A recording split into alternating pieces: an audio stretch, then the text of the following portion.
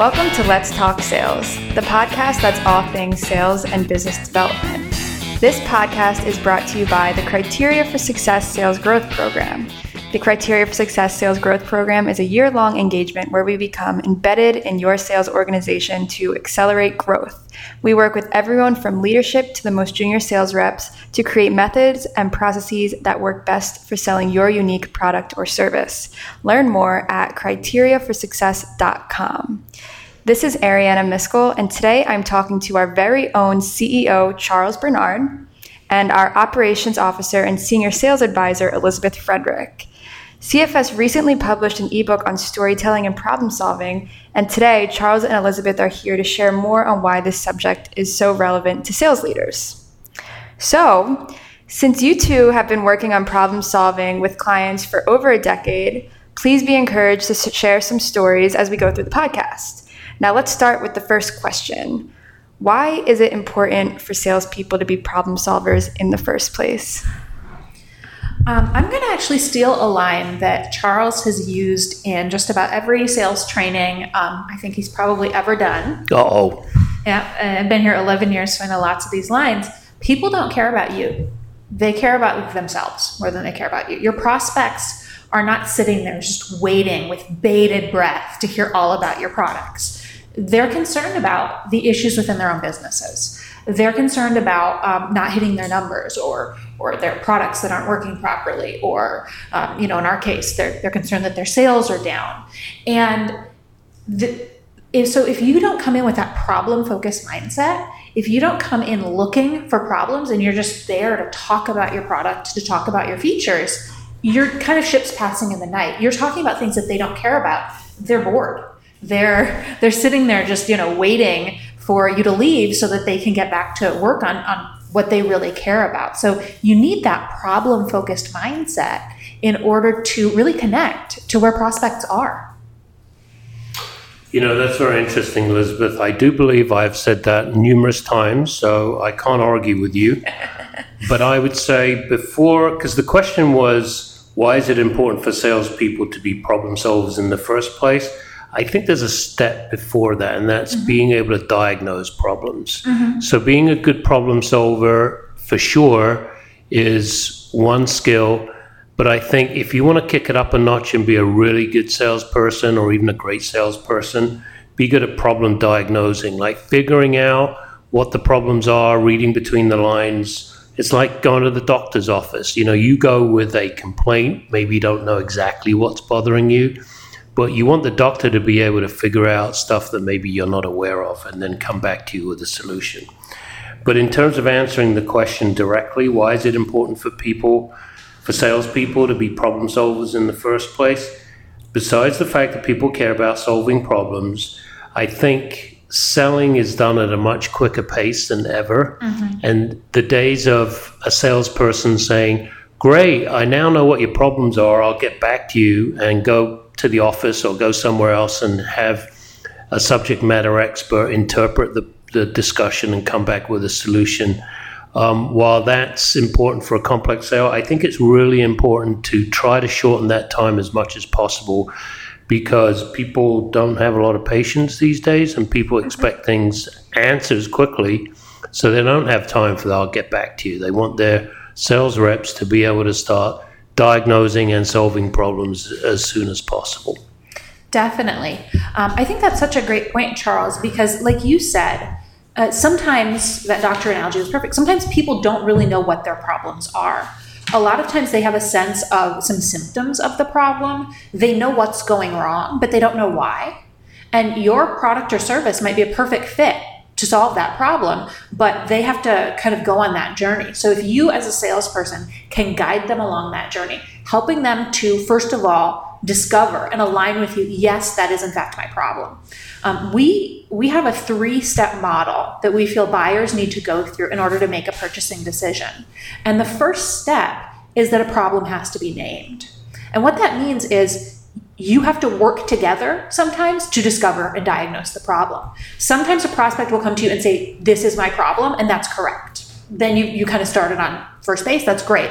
But a lot of times they're maybe going to be a little hesitant to share, or they may not know. They might say, I'm having difficulty tracking things in my warehouse. Okay, well, that could be a lot of different reasons that are causing that. And so you're going to need to get into a problem diagnosing mindset.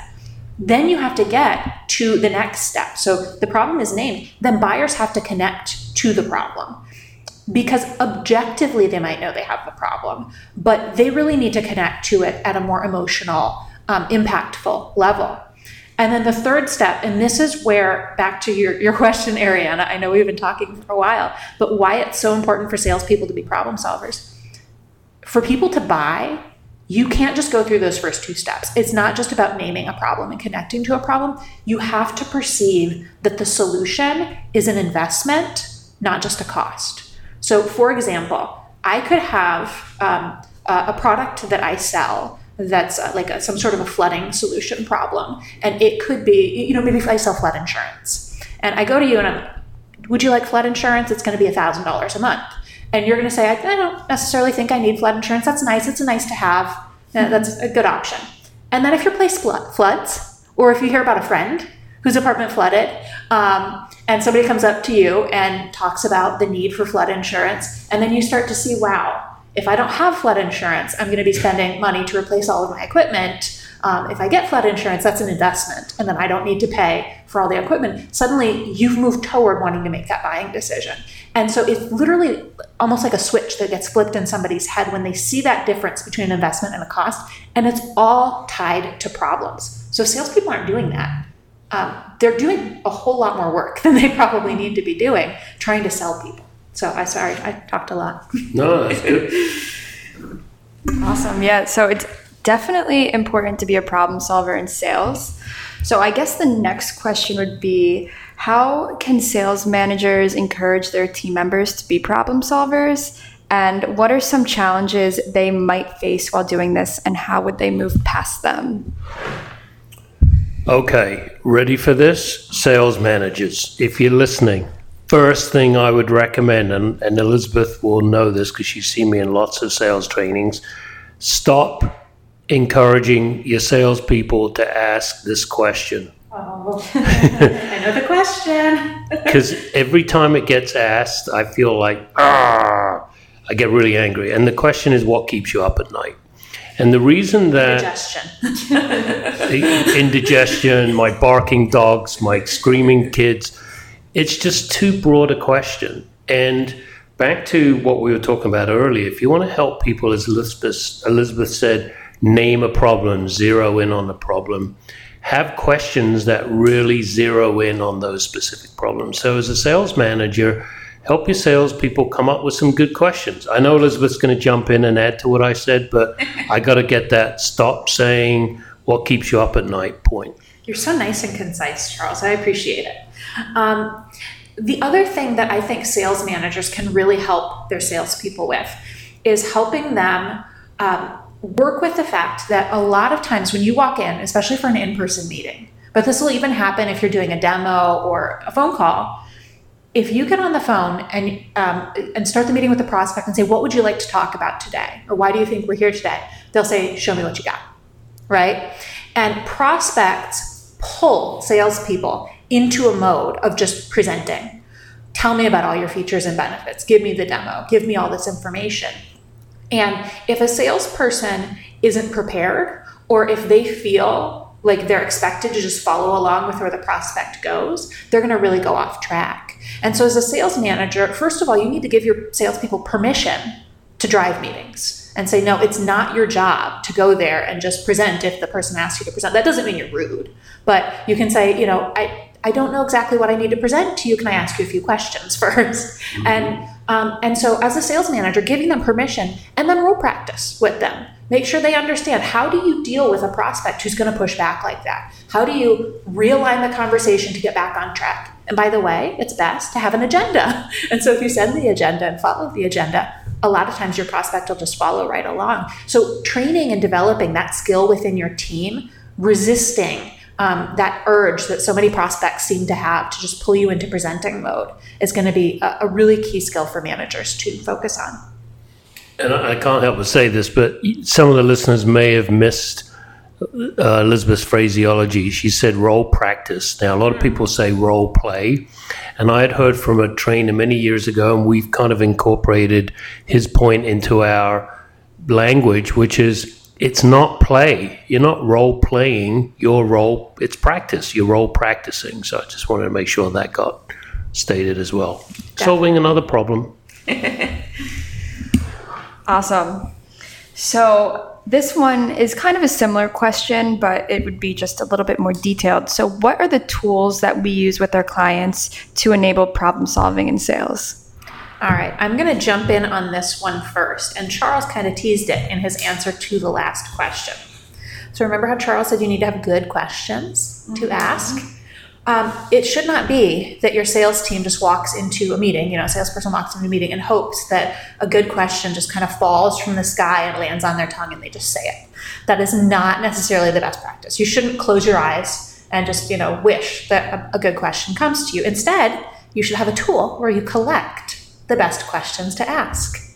And those questions maybe should be aligned with what are the problems that you solve. And ideally, when you solve those problems, it's with the features and benefits of your offering. Mm-hmm. And by the way, rather than just talking about those, what if you told stories? So those 4 things, questions, problems, solutions or features, benefits, and stories are the key elements in a tool that we call the problem opportunity matrix. And if you download the ebook that Ariana mentioned in the intro, as well as the second ebook that we'll include information about in the show notes for today, you can see what that problem opportunity matrix looks like. But it's literally just a simple table where you take your offering and you spell out what problems do each of your features and benefits solve, what questions could salespeople ask to expose if prospects have those problems, and then how can you tell stories about them. It seems in some ways simple, if I explained it clearly enough, but it is an incredibly powerful tool, and it really turns into a lot of different sales tools. And I think Charles can talk a little bit about one of the key tools that you use based on the problem opportunity matrix. Sure. So the problem opportunity matrix, as Elizabeth just described, drives 4 fundamental selling behaviors: asking good questions, revealing problems, sharing solutions, and telling stories. So think of a matrix like an Excel spreadsheet. So if you're going to do a bunch of those, and we recommend anywhere between 10 and 20, so 10 and 20 of each, when you've completed the matrix, you'll have a column, the second column, which is problems. You want to take all those problems and create a new document and put a title on that document that says common problems we solve, or if you prefer, common problems our clients experience. So what's going to happen is you'll have a document with a heading, and underneath it there'll be all those problems that you copied from your problem opportunity matrix. To the right of each one of those problems is a space, in other words, another column for you or your prospect, preferably your prospect, your buyer, to be able to check off if any of those problems are ones they resonate with or they have. So imagine you walk into a meeting, you hand someone a list of problems, and they go, yep, I got this one. Yep, I got that one. They've literally identified the problem and given you an agenda for your meeting. And if you think about what I said earlier, with how fast business is getting done today, people really give you 30 minutes. They used to give you an hour. People don't have the time that they used to give you.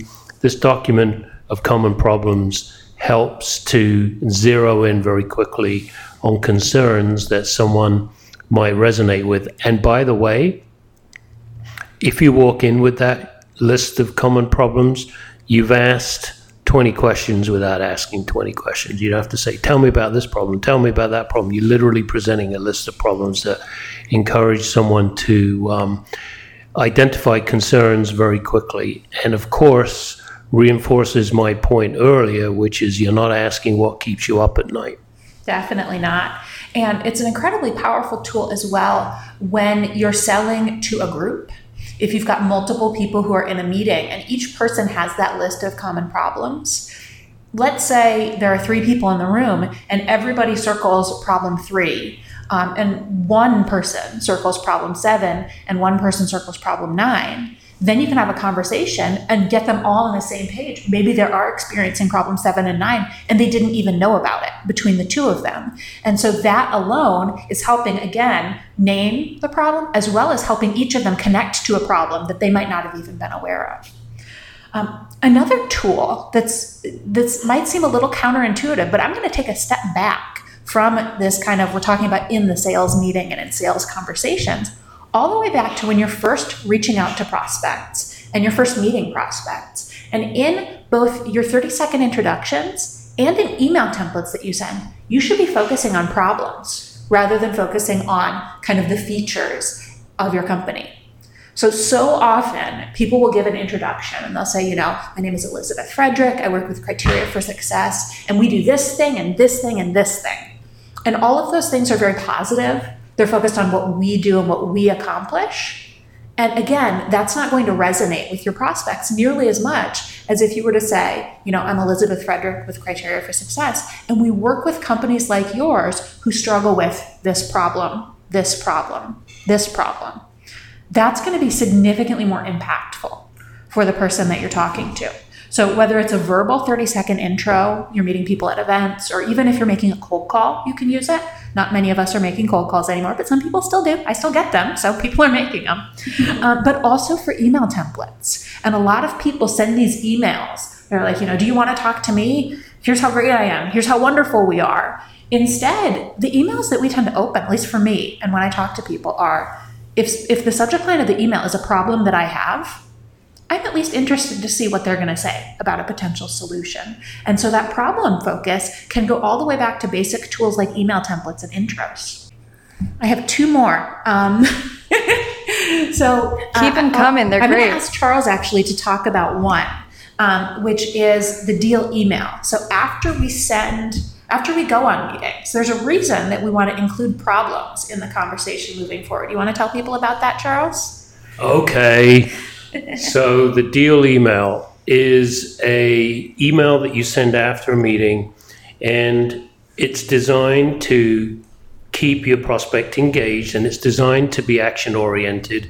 And action-oriented, for the purposes of this discussion, is focused on solving those problems. So your deal email has 4 parts to it. In other words, the 4 pieces that people really care about, you and your buyer or your prospect. So after you've said something nice and polite, like thank you for that nice meeting we had, keep that part short, don't get into a whole long story. Confirm a next step. In other words, an action item right up front. So I'm confirming our meeting next Tuesday at 10 a.m. The reason I like confirming is it implied that you actually agreed to it in the meeting. If for some reason you hadn't agreed to a next step in the meeting, then you wouldn't write that down, but instead you might put in a request. I'd like to meet, here's a date, I'll send you a calendar invite, whatever. So the first thing I want to just point out is the calls to action are at the top of the email, because I'm sensitive to the fact that the person I'm sending that email to is getting 100 to 200 emails a day. Mm-hmm. And their attention span is really, really short.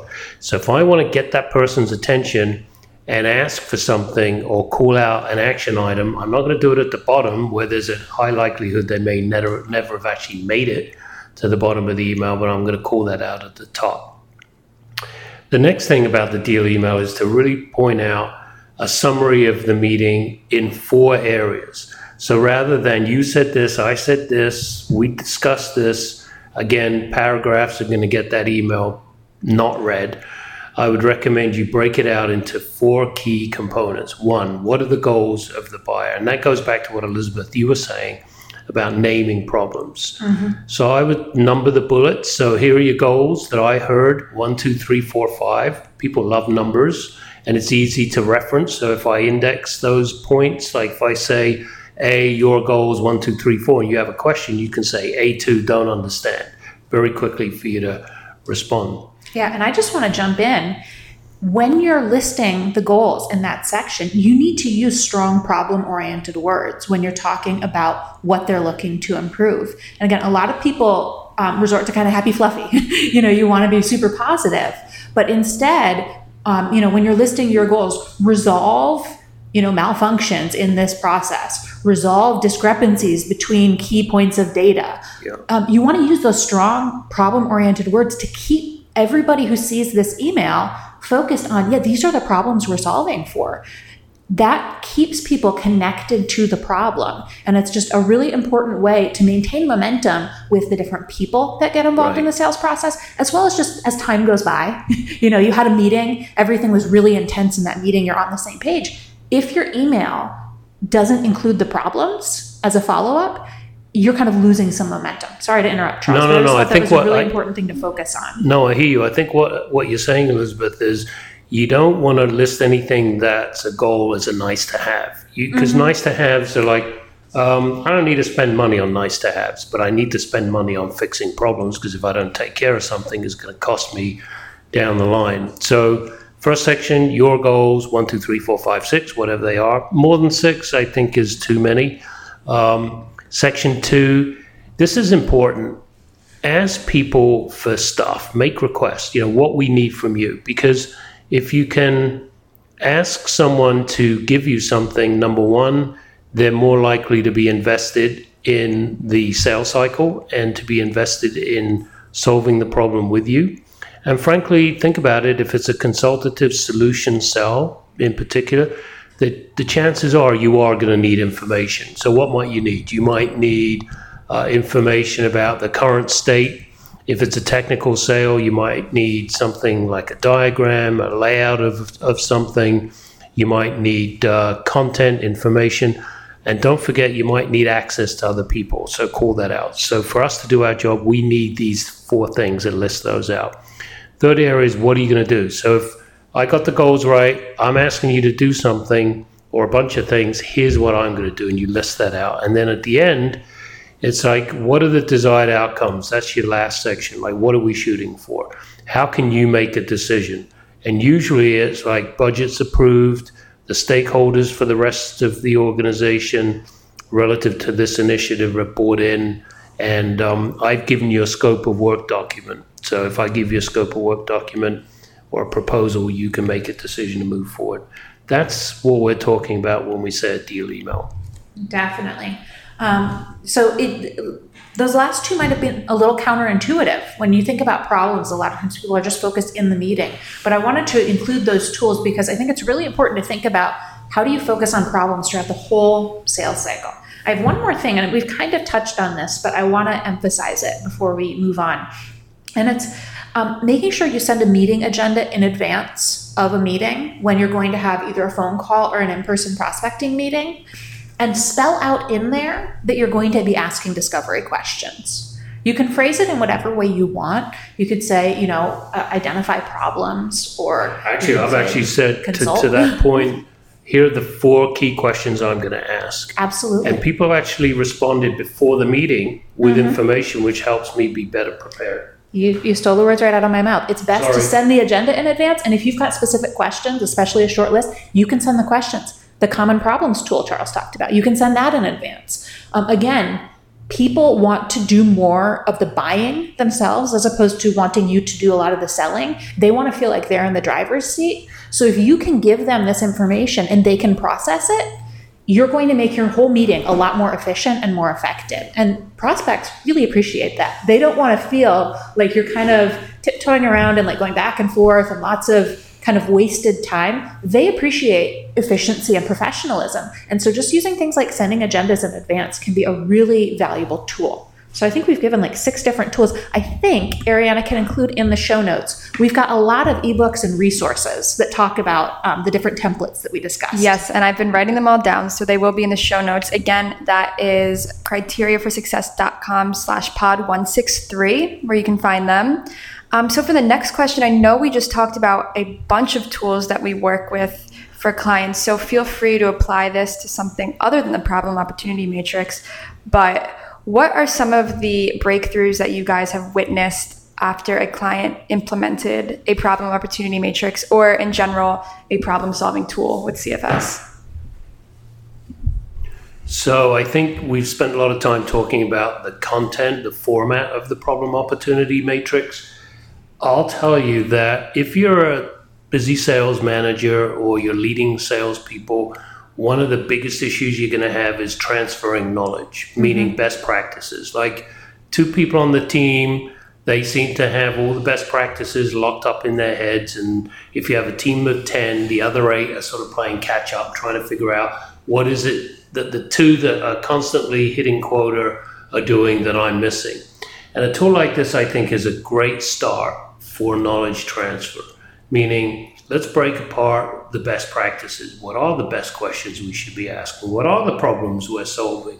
How do we answer with the solutions? What are the features and benefits? And more importantly, especially if I'm new to the team, how can I get a story from one of those vets that have been on the team for a long time that I can use to demonstrate the value of our solution? So sharing stories, having an inventory, a library of stories is a byproduct of the problem opportunity matrix. I've seen it so to recap, I've seen it as a great training tool, not only for new people, but for people who've been on a team for a while. And I think it's a great knowledge transfer tool. Definitely. It's amazing how often you see that people are telling the same 3 stories. Each sales rep on the team has the same 3 stories that they personally were involved with. And just by getting everybody together to share each of theirs, suddenly they have a vast, potential library of success stories. What Charles was talking about there is really one of the key benefits of the problem opportunity matrix. It actually changes the way your employees, your salespeople, think about your offering. A lot of times we're trained on the features and the benefits. We're trained on the solution. And that's what we know how to talk about. That's what we think about. We can, detail every little bit of the specs. But if you can flip that and train your salespeople to think about the problems that you solve, that's a complete mindset change that people have gone through. It's a breakthrough. And the process of building out the problem opportunity matrix, it's something that you do with your team. And you want to get your salespeople involved. You're changing the way they think about sales. You're changing the way they think about your offering. What's also interesting, when you're taking this deep dive into your offering, we have seen a number of clients identify new areas to develop their products and their services. So let's say I'm looking at the problem opportunity matrix and I say we're solving this problem and we're solving this related problem and this other related problem. There's this other related problem that we don't have a solution for. We've got 3/4 of a solution, but we notice that there's a gap. Sometimes that's just how it is. You don't do everything. But a lot of times, if you're interested in expanding your offering, interested in potentially solving new things for your clients, you might say, hey, this is a good opportunity for us to develop a new product or service. It's, you've got something new to sell, you've expanded your potential market, and you're a better value to your customers.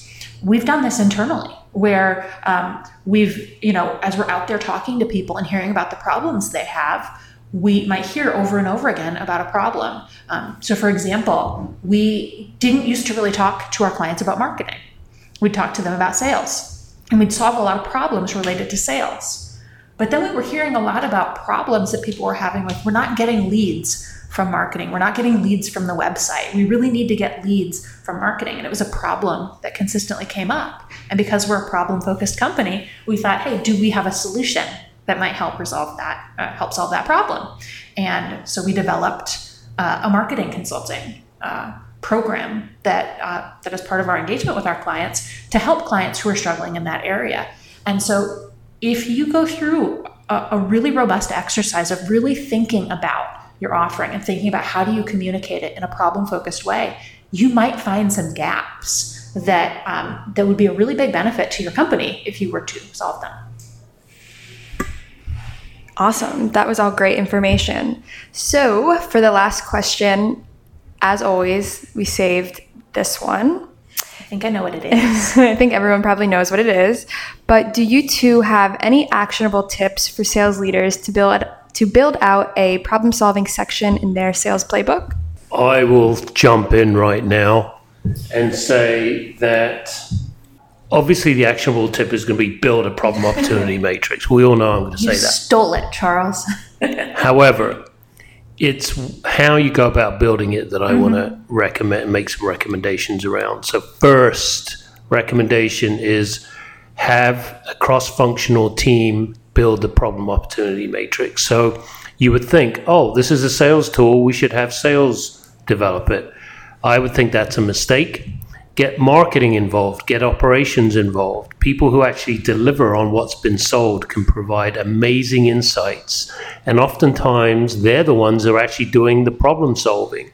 Customer service. Customer If you have service. a customer service team, they're the ones who hear what customers really care about because they're on the phone with them. So if you're catching my drift, you've got this room full of people and each one's looking at selling, solving problems, delivering on what's been sold, providing solutions. If we can get all of that wonderful knowledge channeled in the right way by building this problem opportunity matrix, you're going to get a ton of knowledge transfer and learning from each other, and obviously seeing everybody's different perspective. And then lastly, I think you can use a lot of this content that's been developed in the problem opportunity matrix to drive other parts of the organization, especially marketing. Definitely. So marketing, when writing content, it's always nice to know what problem are we focusing on this month or this week when we write a blog. So I think having a list of problems can also be, meaning the outcome of this exercise with a list of problems, can also be a good driver for other things that you're doing in the organization, especially marketing. Definitely. One follow-up to that is when you want to develop that tool, the common problems tool Charles was talking about, if you've built a really long problem opportunity matrix, I just want to encourage you to filter that down when you develop your lists of common problems. You're not going to take every problem necessarily. You might filter it by industry. So here are the common problems that we solve for people in the staffing industry. Here are the common problems we solve for manufacturing companies. Or here are the common problems we solve for this part of our business or this offering or this product. Definitely. Or for companies of this size. Here are the common problems we see in small businesses. Here are the common problems we see at an enterprise level. You could get kind of crazy here and have 10,000 different lists. I don't recommend that. But really think about building that out as a robust sales tool where you've got a lot of different options. And one final thing, if you want to build out an actual problem-solving section in your sales playbook, that library of success stories that Ariana talked about, or Charles or somebody talked about, I think that was Charles now that I think about it, that's really key. And having a library of all the different success stories that have been collected over time is really key to that problem-focused sale, because in your success stories, you should be talking about problems. What problem did you solve that caused the success? And so it's all part of the same whole thing, but centered around the problem opportunity matrix. Definitely. So thank you both for your amazing contributions. I think this is a really great episode. And while we could talk about this all day, probably, I think it's time to wrap it up. So if you guys want to learn more or you want to find any of the resources that we talked about, please visit the show notes at criteriaforsuccess.com/pod163. You'll find the ebook we wrote last month, as well as ebooks on a bunch of the tools we talked about today. And tune in next week when Elizabeth will be interviewing Greg Dickinson. He's the CEO of Omidim. Excuse my mispronunciation, Greg. It's a company dedicated to creating more sales through searchable on-demand demos. And all month, we're talking about problem solving on the CFS blog, so check it out at criteriaforsuccess.com/blog. And if you enjoyed the show, as always, please subscribe to our podcast via Apple Podcasts or wherever you listen. Your ratings really matter. We'd love to read them, so please let us know what you think. And Let's Talk Sales is a production of Criteria for Success and is produced by Ariana Miskell, Elizabeth Frederick, and Laura Marchoff. Happy selling!